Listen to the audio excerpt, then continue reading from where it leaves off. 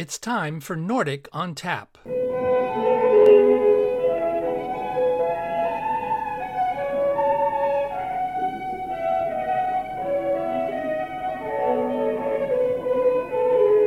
Welcome to our podcast featuring interviews, music, folk tales, and lots of hygge, all with a Nordic flavor. I'm your host, Eric Stavney.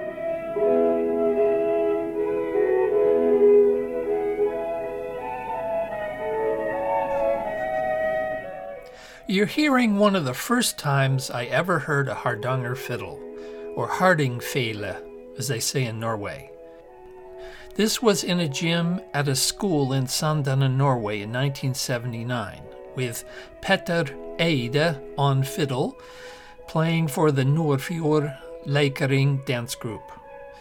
I found myself fascinated back then by the hardingfele and the many blended, harmonizing notes in the music. That's 2 or 3 strings being played together. You can play a regular violin that way, but usually you hear single rather than double or triple notes. And then there's the beautiful fiddle itself, traditionally with inlaid mother of pearl on the fingerboard, designs around the edge, and an unusual scroll at the end. Since that day, 40 years ago in Norway, I've come to see the hardingfele as a symbol of what is authentically Norwegian, like stave churches, Ibsen's plays, Edvard Grieg's music. The hardingfele is referred to as the national folk instrument of Norway. I've learned that Hardanger fiddles have some special differences compared to a standard violin, including what have been called drone strings, found underneath the regular strings, which are never directly played. Now, I've assumed this means Hardanger fiddle music has a drone or a note being played in the background, as with bagpipes, but I've never been able to pick out and hum that drone note, as you can with bagpipes. And as you'll learn in this show, those special strings are more accurately called sympathetic strings. 3 years ago, I met an actual Hardanger fiddle maker, an American, at a Sons of Norway Heritage Day, and I thought, wow, there can't be that many makers of Hardanger fiddles in the United States. They've got to be scarcer than hen's teeth. This was Lynn Berg from Eugene, Oregon.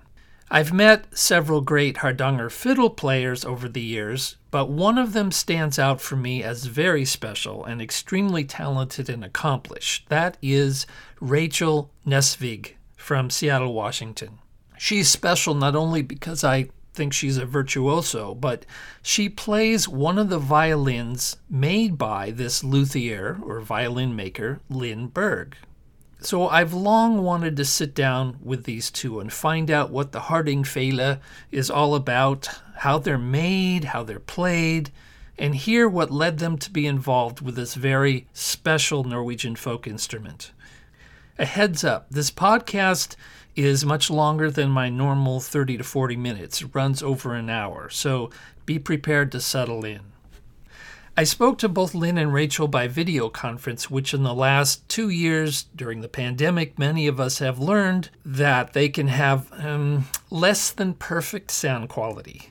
The sound on this call I had with Lynn is a bit ragged in places with some distortion, but bear with it.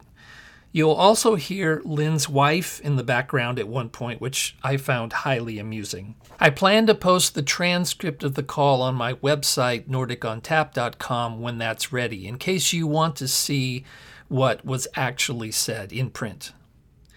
Here's my conversation with Lynn, who hails from Eugene, Oregon, in the United States. Are you yourself Norwegian or Swedish? Norwegian, by heritage, not by birth. Grandparents were immigrants. Any particular part of the country? Lillehammer and an island north of Trondheim. I've seen you dressed in a bunad, so I was wondering if that was more of a costume bunad or whether it was reflective of where your relatives were from. No, it's reflective of a Gudbrandsdal, which is Lillehammer. Kind of almost like a tartan plaid, like red. Yeah, that's Gudbrandsdal. That's cool. Can I ask if you had a vocation before you were a luthier, and how did you move to become one? out of college, I got a job with the Travelers Insurance Company. Yep. And so I was with them for 26 years. Most of that time was back in Connecticut, although I grew up in Eugene. And then circumstances were such that we moved back to Eugene in 91. So although I was working with violins on a part-time basis in Connecticut, then I thought, well, maybe I better do a little bit more of that when we came out here, in addition to some other stuff to earn a few dollars here and there. But I did have a career, so to speak, before fiddles. The other part of that story is the fact that our younger daughter started to play when she was 6.5. And at about age 8, we changed teachers. And her teacher thought that her instrument needed some work. So again, we were in Connecticut, so we took it to a very fine German-trained maker outside of Boston. And he indicated all the things that needed to be done to it to bring it up to snuff. Being the good Norwegian that I am, I thought, I can do that myself if I know what to do. And so then it was just kind of a search to figure out how to get some training. And that led to a number of summer sessions at the University of New Hampshire, where they have a program called Summer Violin Institute, where they bring in a German master violin maker, repair person out of New York City. And he was top-notch because he was also the traveling repairman for the New York Philharmonic. The maker actually was the director of the Mittenwald School of Violin Making in Germany. So the information we got was just top-notch. And then we, of course, had to develop our own skill level. So then with that, then it's just kind of progressed from there. And that was many summers, huh? More than one. Well, my wife thinks it's probably 100, but it was probably closer to 10, maybe 11. 15. It's a little hard to know when I started. I know my last one was in 92. It was a program established initially to help string instrument teachers so that they could better handle their own school instruments. Got it. How to set up bridges and set up a sound post and the fundamental issues that school instruments get involved with. So did you then start making your first violin, something like that? I made my first violin in class. Aha, got in it. New Hampshire. And it took me 4 summers to do it, 2-week sessions each time until it was finished. Right. And then the same daughter that was my violin player, she did a junior year in Norway. Norway, yeah. And she brought back a book on how to make the Hardanger fiddle by Sverre Sandvik. That particular book was written in Norwegian, and it was primarily his methodology in not necessarily making a Hardanger fiddle, but in making a violin.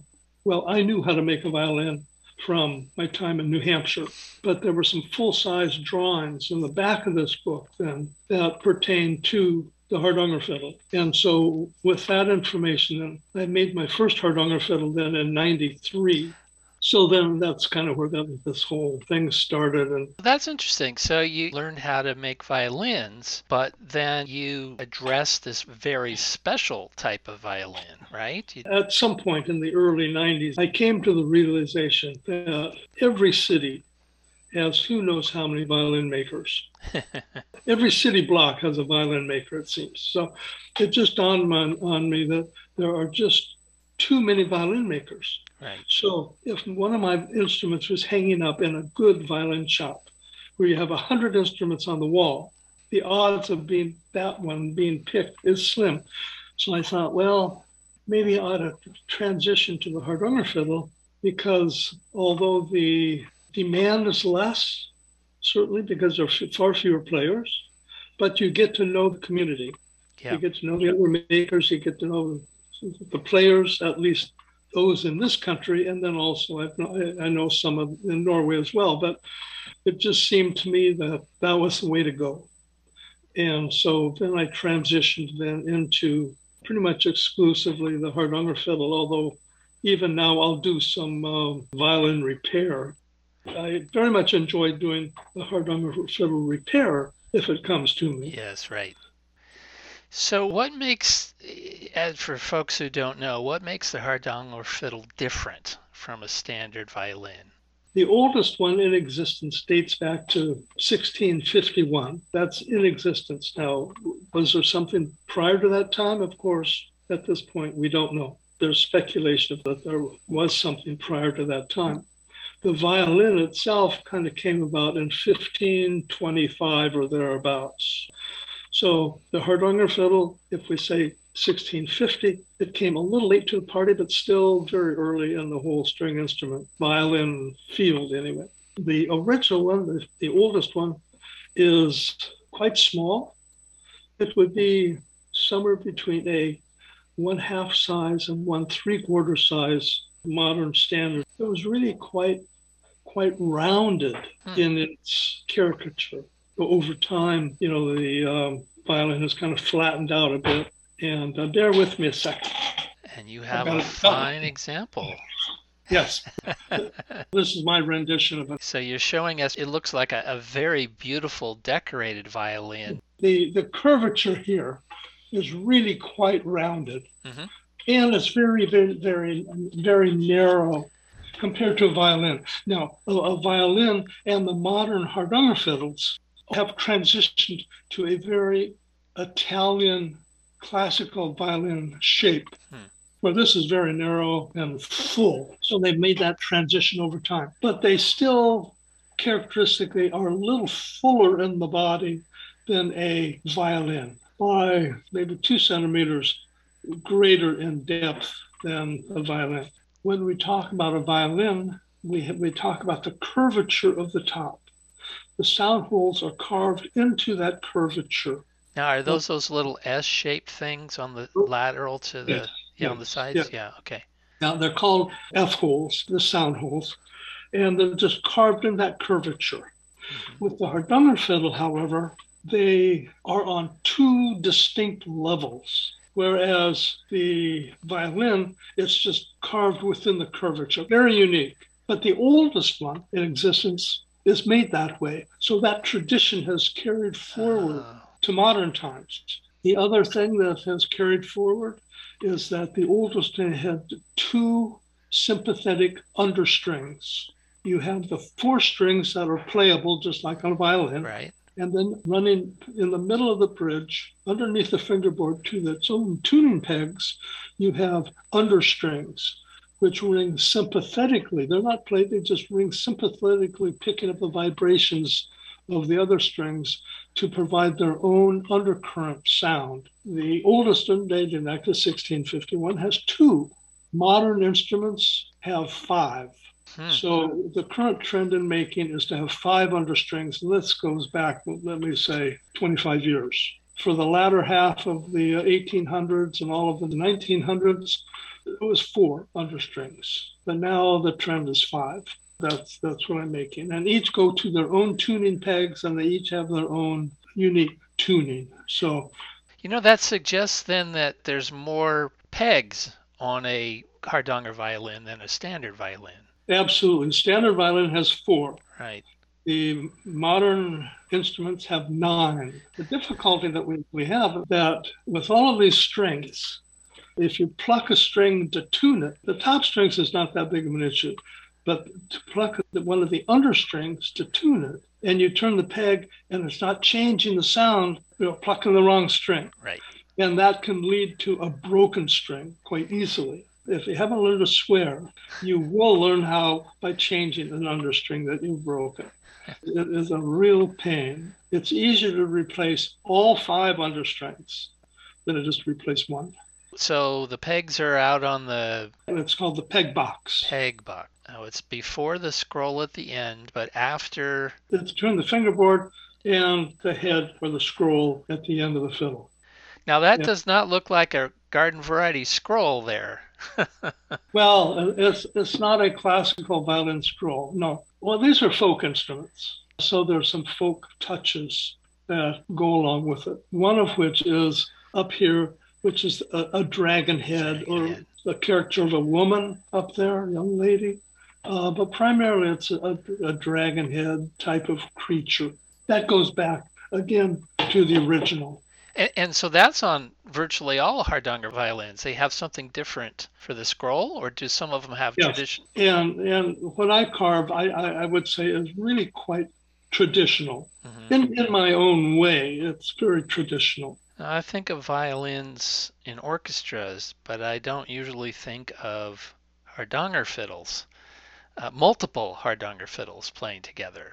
That right? Are they mostly solo instruments? They are mostly solo instruments. The tuning of the Hardanger fiddle is different than that of a violin. It's typically tuned higher. And although there are 22 standard tunings for the Hardanger fiddle, well, 22. I think in reality there is one primo tuning and there are a whole bunch of variations off of that. But the point being is that it's typically an instrument used solo to play for a dance. Because there are a lot of different tunings, but also the player will pitch it to where they feel it sounds the best. When it's tuned to itself, it doesn't matter. So if you do have several players getting together to play, you've got to agree upon a pitch and then all tune to that particular pitch. Its big claim to fame here most recently has been the Lord of the Rings movies. Yeah. Where the Hardanger fiddle was one of the instruments used in that orchestration. After the great success of those movies, the composer Howard Shore condensed all of that musical score into a Lord of the Rings symphony, which in the early 2000s, 2003, 2004, 2 or 3 years, it was extremely popular. Primarily because it was an additional performance out of the regular symphony performance series. It got an entirely new audience into the concert hall. And of course, these orchestras had to have a Hardanger fiddle. And that's just part of the contract, I guess. Sure. When orchestras rent scores, they agree to use the orchestration that's indicated. Well, so there for a period of time, I was shipping Hardanger fiddles virtually all over the world for these orchestras to rent for their performances. I shipped them to Singapore and to Tokyo, to Madrid, lots of different places. You had that many on hand? Yeah, a couple of times actually, I had to schedule an instrument to go to 3 different orchestras before it came back to me. So it was a little complex for a while, but so I had 2 or 3 out a few times. It was fun. Basically, it was fun. Say, I saw on your website that you've made some kind of a quartet? I've made a quartet of Hardanger style instruments. That being 2 fiddles, a viola, and a cello. Actually, I've made 3 quartets, but all of them are fully decorated in the scheme of the Hardanger fiddle. My first one, I think, maybe had 4 understrings as opposed to 5, but I think these last 2 that I've made have 5 understrings. The problem with that is that there is no tradition for the viola and the cello. Right. It gets to be a question then of how are they tuned? What strings do you use? The violin or the fiddle is pitched higher than the violin, so you have to have special strings. Well, you can't use cello strings, commercial cello strings, because if you pitch them to a pitch that would be higher, you're going to destroy the strings and destroy the instrument just because the tensions get so great. It was kind of a foolish thing to do, but it was fun to do. Yeah.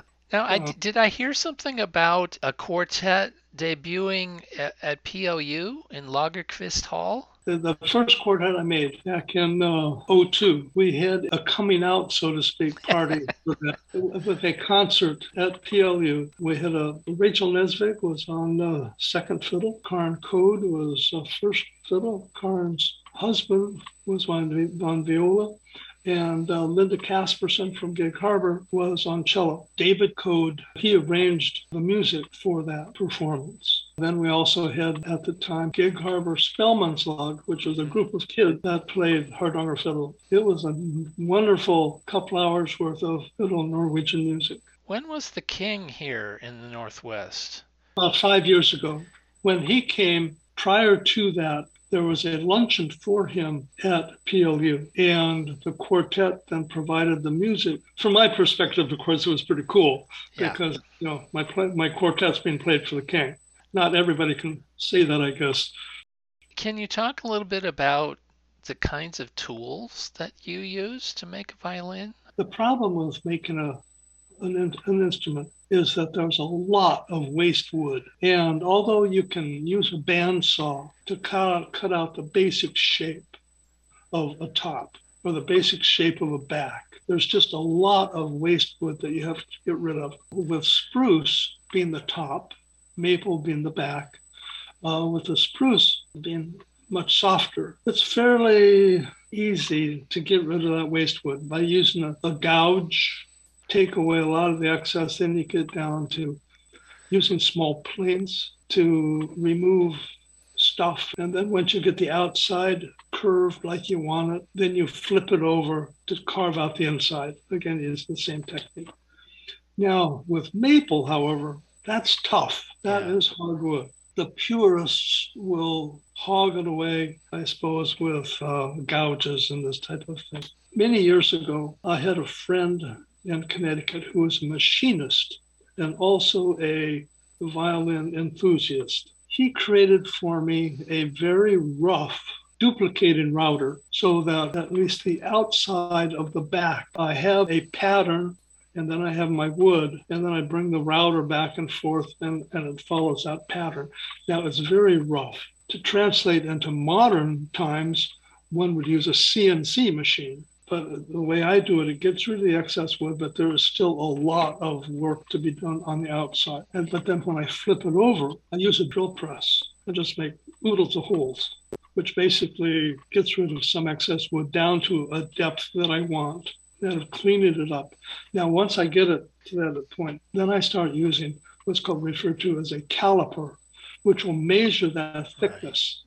And it shows up on the dial how thick that is. And from there, you can start to adjust the thicknesses of what you're doing. And through the use of looking at thicknesses and bending it in your hands, bending the piece of wood in your hands, you can kind of feel where there's some tough spot. The last millimeter is the hardest part. Yeah, sounds very exacting. Get that, it takes forever, it seems, to get down that last millimeter to where you want it. So how do people find out about you? I mean, your webpage, I'm sure, doesn't hurt. I think it's a little bit word of mouth. I think my website helps. Yep. It's fiddlemaker.com. Fiddlemaker, all one word, lowercase, .com. I don't want a waiting list. If somebody wants an instrument, I want to be able to, here, this is what I've got, like it or not. I don't like commissions because somebody who commissions something has an expectation of what they're going to get. And if I don't fulfill that expectation, then I failed in their eyes. Yeah. So I would rather just continue make at my own pace. And if I have something to send somebody, I'm happy to do that. If I don't have anything at the time, okay, I'll write their name down, and sometime later I'll tell them, if you're still interested, I can ship it to you. But that way, it's no pressure on me. That's just the way I operate. I find it to be quite successful. Yeah. But again, I only make maybe 2 or 3 a year, so it's low production. Demand is low too. It's not something that you can crank out and then just ship out and sell. It just doesn't work that way. But well, thank you so much. Good deal. All right. Yeah, you take care. All right. So that's Lindberg's amazing story, and you can learn more about him at his website, fiddlemaker.com, all lowercase. Now comes my interview with Rachel Nesvig with a bit better sound quality. Later in the interview, I asked her to play her Hardanger fiddle for us so you can hear what it sounds like and why it's special. Rachel, what would help me is give a little bit about you and your musical background. Yeah, I was born in Walla Walla, Washington, and when I was 4 years old, we moved to Stavanger, Norway, and we lived there for 5 years. And my sister and I both attended international school, so we did get some exposure to Norwegian, and of course, living in a country, you get exposure just by living there. When I was 8 years old, I started violin lessons in Norway from a Polish man. So that was my journey with music, although I had started piano when I was 4 years old. I grew up in a pretty musical family, and so because I already started on the violin, it was a pretty natural addition to start playing Hardanger fiddle. So when I was, I think, 15 or 16, I heard the Hardanger Fiddle live for the first time, at least within my memory, and it was a recital by Karen Code in Gig Harbor, Washington. And Karen is an American, but has studied in Norway as well. And she gave a recital, and I remember sitting on a pillow really close to her and just being mesmerized by the sound of the Hardanger Fiddle. So, yeah, it was pretty natural to pick it up with my Norwegian roots and Norwegian background, and my parents speak Norwegian. So I decided to start playing. And I got a fiddle made by Lynn Berg, and I think I acquired it when I was 16 years old, which is, I feel so grateful that my parents helped me with that, and I got to play the Hardanger Fiddle. And then I applied to St. Olaf College. One of the main reasons I wanted to go there, besides their great music program, is that it's the only college in the U.S. that has a Hardanger Fiddle program. So that seemed like a dream come true. So I went to St. Olaf, and then my junior year, I went back to Norway to study abroad, and coincidentally, I ended up living in Stavanger, which is where I lived when I was a kid. So it was really interesting to go back when I was 20 versus when I was 5 living there. And I was mostly studying classical violin at the conservatory in Stavanger, but I obviously brought my Hardanger Fiddle and took lessons when I was there and played Hardanger Fiddle. And although I haven't studied Hardanger Fiddle at a folk school or gone to Norway with a primary focus to learn this instrument, it was really fabulous to go there, and that's when I became a much better Norwegian speaker. I tried to mostly hang out with just Norwegians and said, "Snakk ikke engelsk til meg." Do not speak English to me. Right. Speak Norwegian. Norwegians have such great English that sometimes they would say, "Rachel, it's so much faster if you just tell the story in English." And I said, "I know, but I have to learn Norwegian, and I'm not going to learn if I'm speaking English." So I ended up being a double Norwegian and music major at St. Olaf, which are two kind of impractical majors. Yeah. But actually, it's interesting because now that's what I do with my life. I'm a freelance musician, and I play lots of different styles of violin: classical, rock, hip-hop, pop, etc., folk, jazz. And then the other side of me plays Hardanger Fiddle, and I teach both violin and fiddle. And I have a lot of Hardanger Fiddle students online, and actually even before COVID, I was teaching online lessons to students around the country, just because there aren't a ton of people in the Seattle area who play the Hardanger Fiddle. So it's been really fun teaching Hardanger Fiddle and, of course, playing it here and there. So did you reach out, or how did you acquire, did you use the Hardanger Fiddle Association? Yeah, I've been a member of the Hardanger Fiddle Association of America for many years. I don't remember when I first became a member, but I actually taught the beginning Hardanger Fiddle class at their annual workshop maybe 10 years ago at this point. And I love that organization.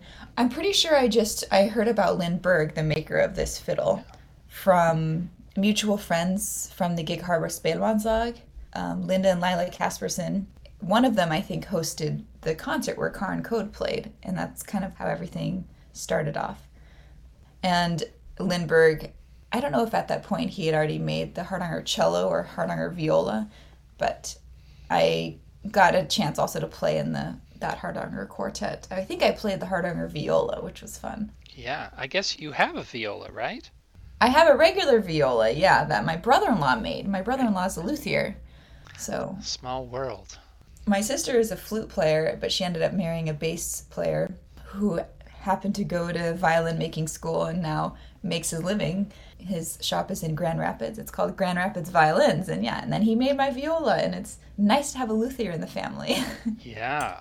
So we'll get to the details of the Hardanger Fiddle, but can I ask, you've probably seen a number of Hardanger Fiddles that are not yours at this point. Is there anything about Lynn's violin or fiddle that you think is special or unique?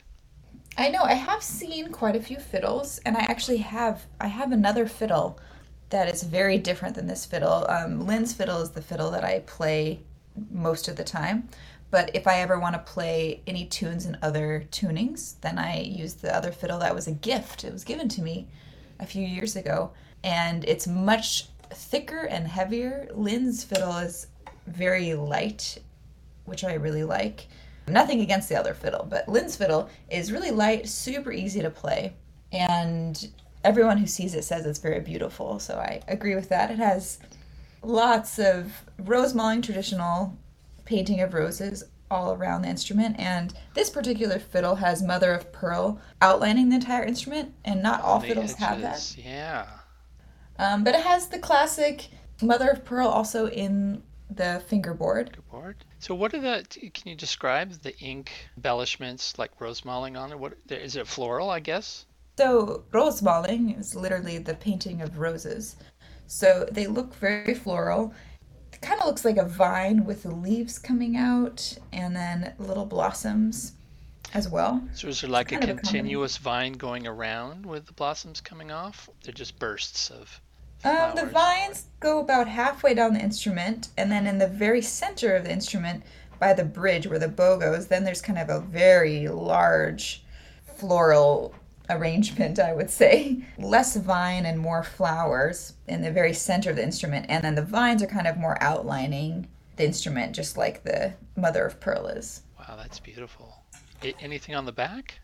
Yeah, the back side also has similar drawings. It's a little different. There's some more vines around the back, and then at the very center of the back, there's also, I don't know how to describe it exactly, but there's... Does it look like a compass rose or something like that? Maybe it is a compass rose, yeah. That's interesting. I honestly don't know that much about the actual rose mawing on it. Yeah. Yeah, so you mentioned that this instrument was lighter than your other regular fiddle, and I've heard that about Hardanger fiddles, that they're thinner and lighter as a rule. Is that your impression?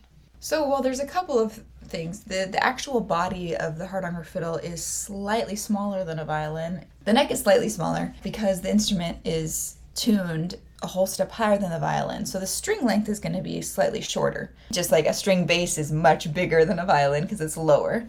So the Hardanger fiddle is actually a little bit smaller than the violin, although it doesn't fit in a regular violin case a lot of the time because of the sympathetic strings that go underneath the strings that you play. There have to be 8 or 9 pegs in the peg box, so towards the scroll of the instrument, and because of that, the scroll is really long and the peg box is really long, so it doesn't fit. It's longer than a violin. The body, I think, is lighter than most violins. My actual classical violin is maybe about the same weight. The Hardanger fiddle is a little top heavy because of the longer scroll and peg box, but my other Hardanger fiddle is heavier than this instrument. It almost feels like it's thicker wood. Oh, you have a second Hardanger fiddle. Okay. Yes. Yeah. But one of the reasons it's easier in a lot of ways to play this instrument for my fingers compared to the violin is that the action, so the space between the strings and the fingerboard, is smaller on the Hardanger fiddle than the violin. So you don't have to press down as far and your finger hits the fingerboard, or the string hits the fingerboard. It's so much easier to do really fast trills because you don't have to press down as far. Which also, on the Hardanger fiddle, you rarely shift and play higher than just in home bass or first position. And if you were to shift more, it'd actually be challenging on this instrument because you would probably hit the other strings really easily because they're closer to the fingerboard. I've heard the bridge is flatter too, so playing 2 at once is easier? Yes. Yeah, the bridge is way flatter than a violin bridge, and it's mostly, to encourage playing double stops, playing 2 strings at once. Right. It's actually a little challenging to play 1 string on the Hardanger fiddle. You really have to focus to not hit the other strings. But fortunately, 95% of the time you're playing 2 strings always. Now, I've heard that, and I was watching a video you had. It was one of your Pizzicato Peeps videos. And you were showing the fingerboard and placement of your fingers on the strings. It looks like, and I've heard, that you don't really use vibrato, wiggle your finger on Hardanger fiddles. Is that right? Generally, yes. It kind of depends on the player. I rarely use vibrato. There are a couple of exceptions where in a listening tune, I can even play the very beginning if you want, you might add a little bit of vibrato as an ornamentation. And some players might play a little bit of vibrato on the last note. But I generally never use vibrato on this instrument unless it's part of a listening tune. This instrument is a Baroque instrument. So a lot of this music is played like Baroque music, and a lot of Baroque music you don't use vibrato, or you use minimal vibrato.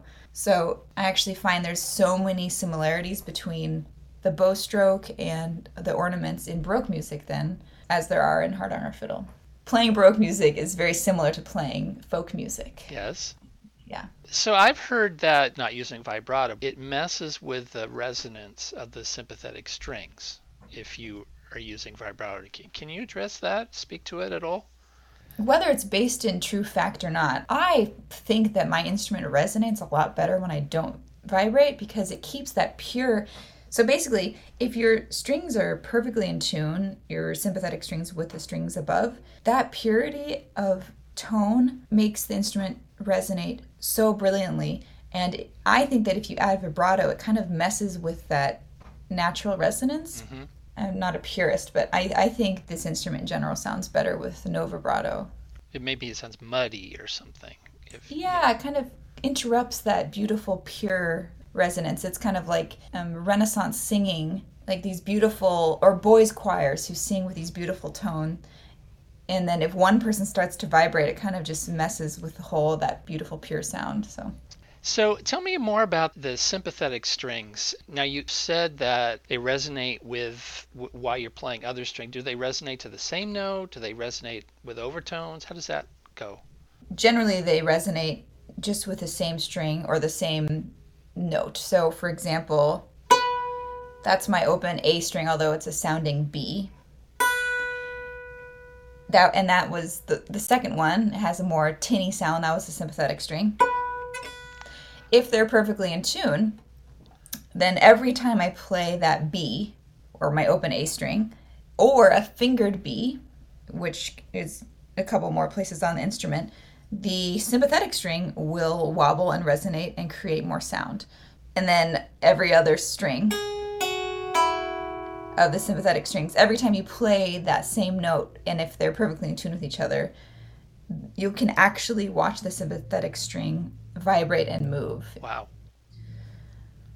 And this is kind of the case with all string instruments. Even on the violin, if I play an in-tune fingered D, my open D string will vibrate and move. So with Hardanger fiddle, you just get bonus because you get your open strings that will also wiggle and vibrate, and then you also get the sympathetic strings. If your instrument sounds out of tune, or if your instrument's not really resonating, I always tell myself and my students, check your sympathetic strings, because a lot of times our instruments just don't speak because our sympathetic strings might be slightly out of tune. And it's always easy to blame your instrument first, right? Of course. Is there a way to hear that? Is there a way to hold the sympathetic string from vibrating and play whatever it is, the A, and then let it go and we can hear both? Is there a way? I could try. Can you hear that? Yeah. I'm going to put like a little cloth on top of my sympathetic strings to make them not vibrate. See if that works. Do you want me to just play one string? Well, for starters, maybe. Okay. So that's without the sympathetic, and I'm going to take the cloth off now. Okay.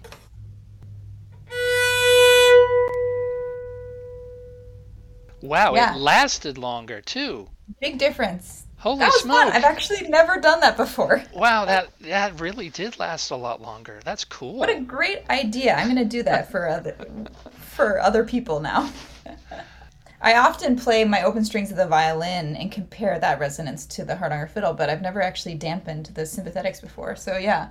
And if I play two strings, then you'll get double the resonance.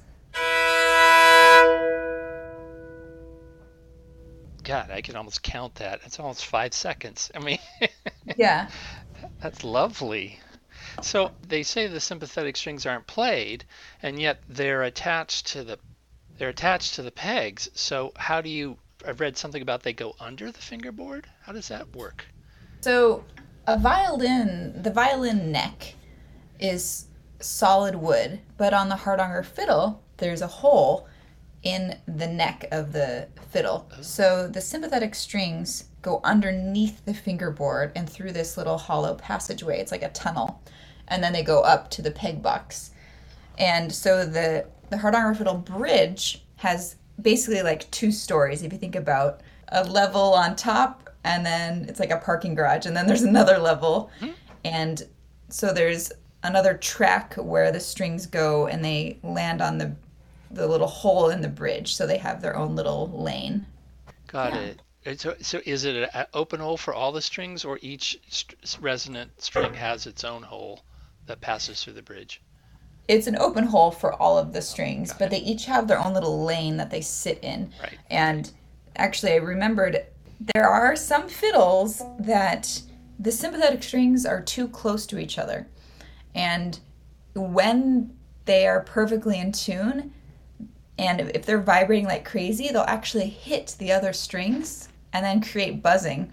So it's really important, anyone who wants to make a Hardanger fiddle out there, to make sure the sympathetic strings are not too close to each other, because then they might hit each other, which I've seen some fiddles do this, and it's hard because I want these fiddles to be played really in tune, but if the sympathetic strings are super in tune, then they actually will hit the other strings and cause more buzzing. But fortunately, I haven't seen any of Lynn's fiddles have that problem, and my sympathetic strings are very nicely spaced out. And when they're nicely spaced out, they're easier to tune as well, because if they're so close to each other, it's really hard to isolate and just pluck one. So when I tune these,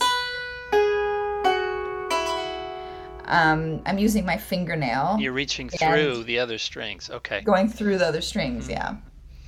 So the tuning on the top is what, like A, D, A, G, and the bottom is something else? Well, it's a little complicated because we call it our A string because it's like the violin, but it's actually a B. So it's a transposing instrument. So if you're thinking about violin terms, it's E, A, D, A. So the bottom string is tuned up a third from the violin, or it's the same as your open A. They're in octaves. And that's about 80% of the tunes are tuned in that tuning. It's called opstilt, or up tuning, and that implies that the bass is up. So the lowest string is up. So that the bottom 2 strings are tuned in a fourth, as opposed to a fifth like the violin, the viola, and the cello. So at pitch, concert pitch, the strings from high to low are F sharp, B, E, B. And then the understrings, and a lot of fiddles have 5 understrings, I just have 4, but they are most of the same as the open strings. So we have a B, a G sharp, an F sharp, and then an E, concert pitch. And it's said that Grieg... I'm hearing it. Yeah. What's it called? Morgan is something. Morning song, Morning right? Mood, or from Peer Gynt. Yeah. Da da da da da da da da da da. Yeah, that's really something. I'm glad you demonstrated that. Yeah. So it sounds like he, among other things, did he do more with? He tried to incorporate more Hardanger fiddle tunes into his writing. Yeah, Grieg was super inspired by Norwegian folk music in his music. There are even some Hardanger fiddle tunes that he basically transcribed and put into some of he wrote a piano piece that is basically from a Hardanger fiddle. And then a lot of just folk elements in his music with ornaments that are very Norwegian sounding, little trills and whatnot. By Norwegian sounding, I meant inspired from the Hardanger fiddle, because of course it's Norwegian sounding because Grieg is Norwegian. Yeah, but he studied with Liszt and, did all these other things, but he did try to, in my mind, tried to capture the Norwegian sound. Definitely. Tell me about top of the pegboard. Is that a lion or a dragon, or what do you think that is up there? The answer is yes. A lot of people ask me this, and I never have a straight answer because I always hear different answers from other people. So I think it can be whatever you want it to be. A dragon, a lion, a snake, a wolf. But it's inspired from, I don't know if it's what that part of the ship is called, but by the bow. Oh, the stave on a Viking ship. And it looks like it has a little crown on the top. The animal. Royalty. I've seen a lot of different types of scrolls on Hardanger fiddles. Some are even like a person's face or, like a mermaid or something. Does yours have a little tongue sticking out of his mouth? Yes, a black tongue. Oh, my. And teeth. Teeth. Oh, that's fierce, but no eyes. That's almost scary. I know. Well, maybe closed eyes, maybe it's sleeping. And the nose is almost pig-like or reptilian or something. Yeah. Yeah, that's why I don't quite. Actually, I've never even asked Lynn what it is. I should ask him. Well, would you like to play something for us? Sure. Let me double check my tuning because that's another thing about these instruments. You maybe have heard they joke about. You spend more time tuning your instrument than you do playing the tunes. Oh my, they go out fast, huh? So the strings are made out of animal gut. Mm-hmm.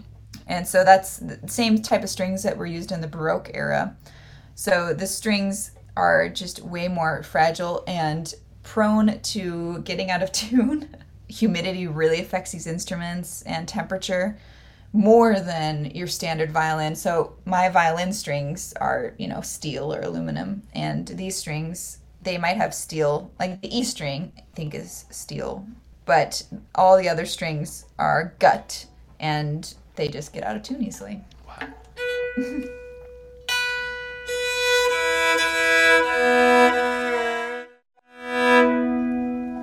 Just gonna check my sympathetics.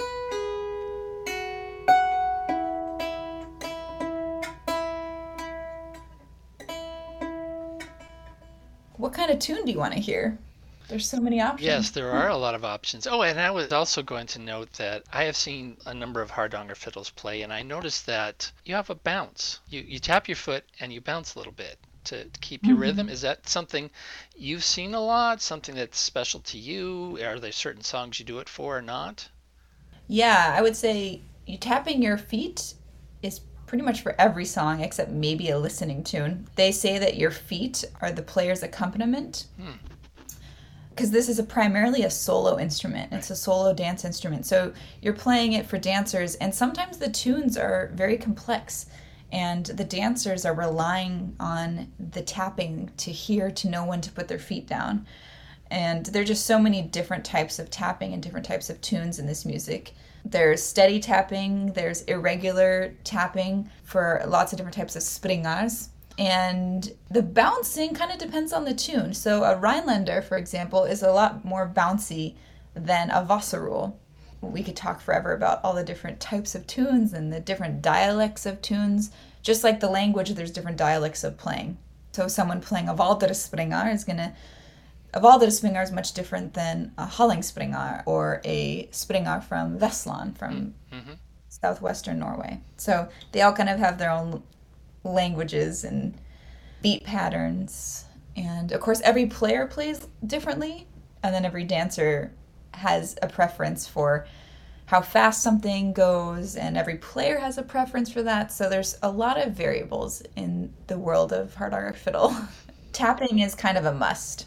But I'm not gonna wear my tap shoe. I teach with a tap shoe actually with online lessons just because it's important for my students to hear the beat. I'm not gonna put it on right now. You mean tap shoe as in when you do tap dancing, that kind of shoe? Yeah.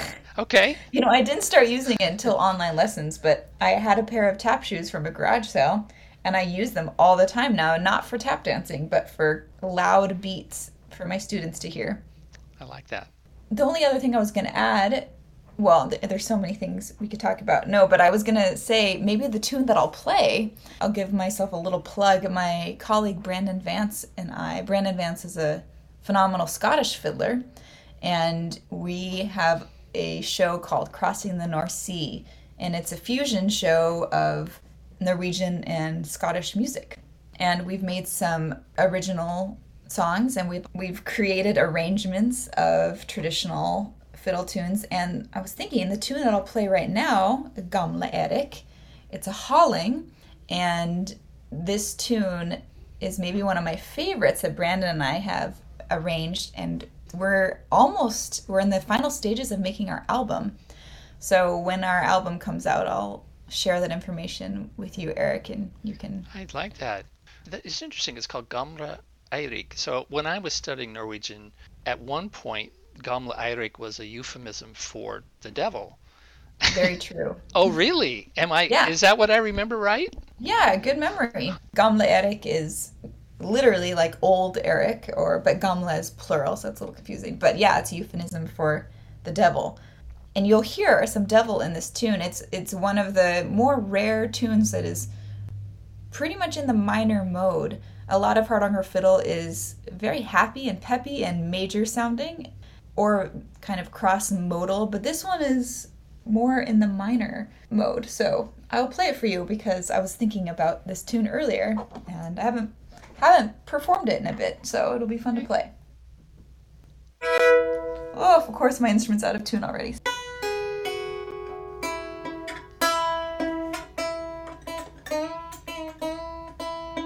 So are you doing that by ear? How are you deciding that that's the right pitch?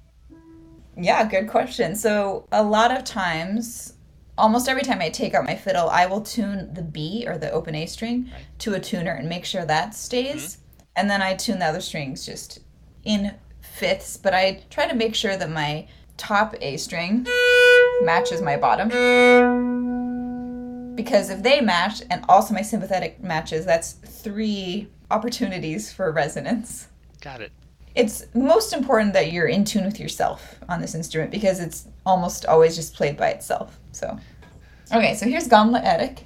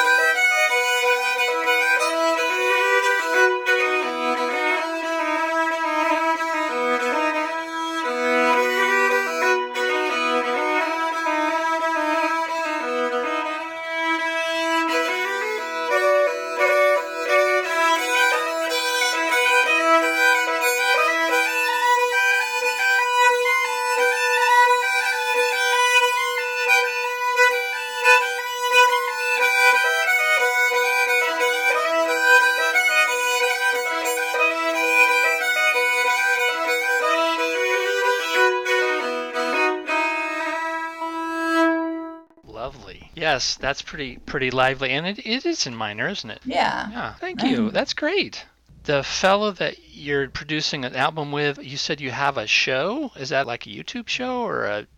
Crossing the North Sea is a project that Brandon Vance and I have created, and it's a show because we have compiled lots of tunes together and fuse Norwegian and Scottish tunes together, and we play lots of different instruments in this show. I see. And so, yeah, it's called a show because we can make it an hour long, we can make it almost 3 hours long because we know a lot of music together. So we haven't played together live much because of the pandemic, but we did videotape our entire show. It hasn't been released yet. We did create an online show, and then we're also producing an album. Wow. Is this... And you can also find us playing a couple of tunes together on my YouTube channel.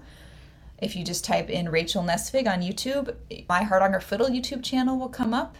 And on that channel, there's a couple of collaboration videos with Brandon. So you play with him. You do a lot of stuff, right? You've played for, video games and orchestras? Yeah, I mean, it's kind of the life of a freelancer. I would say I mostly play violin and lots of different styles. For example, I play in Seattle Rock Orchestra, and that's super fun to play rock and pop music on the violin, and I get to play with this distortion pedal a lot, and I love that. And then, yeah, playing Hardanger Fiddle, I've been able to play on some video games and other projects. I love fusion, and I love playing all the traditional tunes on hardanger fiddle, but I also love improvising and doing projects that are not so traditional. And violin, yeah, across the board. Basically, I'm a performer, but I'm also a teacher. And I used to teach orchestra in the public schools. Wow. So I have a teaching background. But 5 years ago, I decided to become a freelance musician. And so I teach private lessons. But most of what I do is performance. However, with COVID, that changed and I acquired more students. And so now I just kind of juggle between teaching and performing. With violin, I play in some orchestras in the area, but I also do smaller projects or play with bands or chamber groups, recording sessions, subbing with different groups. I've played for a couple of movies and on violin and hardanger fiddle. And I think my videos, some of my YouTube videos are going to be featured in the Troll Museum in Tromsø, Norway. Wow. There's lots of opportunities. I think a lot of people discover the hardanger fiddle through Lord of the Rings because it's played for Ronan's theme. Right. Although it's played kind of like a violin with some vibrato and with single strings. I think it's played like...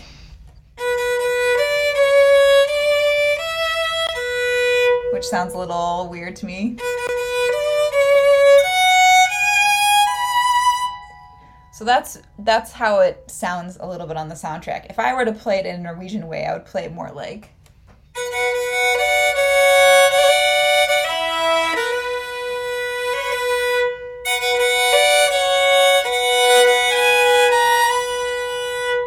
you know, adding some double stops or some trills.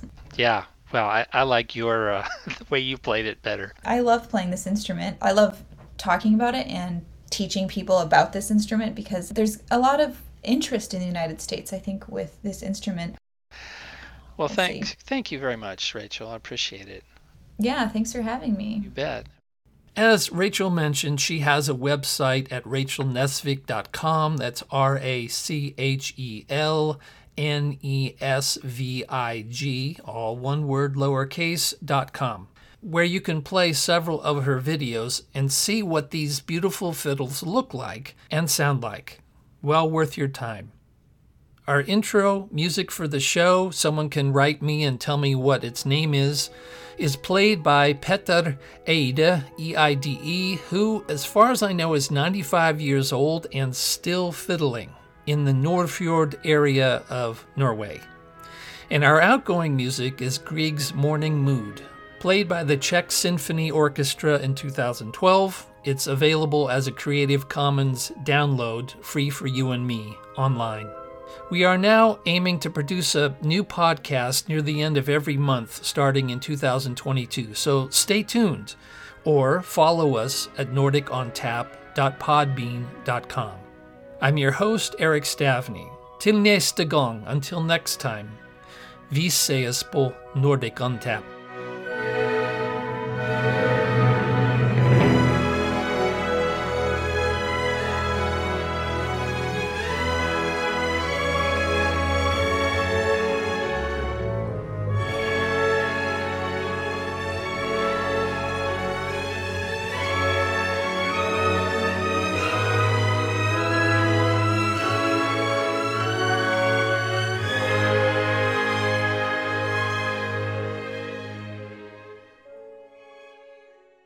Say, did I read that you've made your own version of a violin?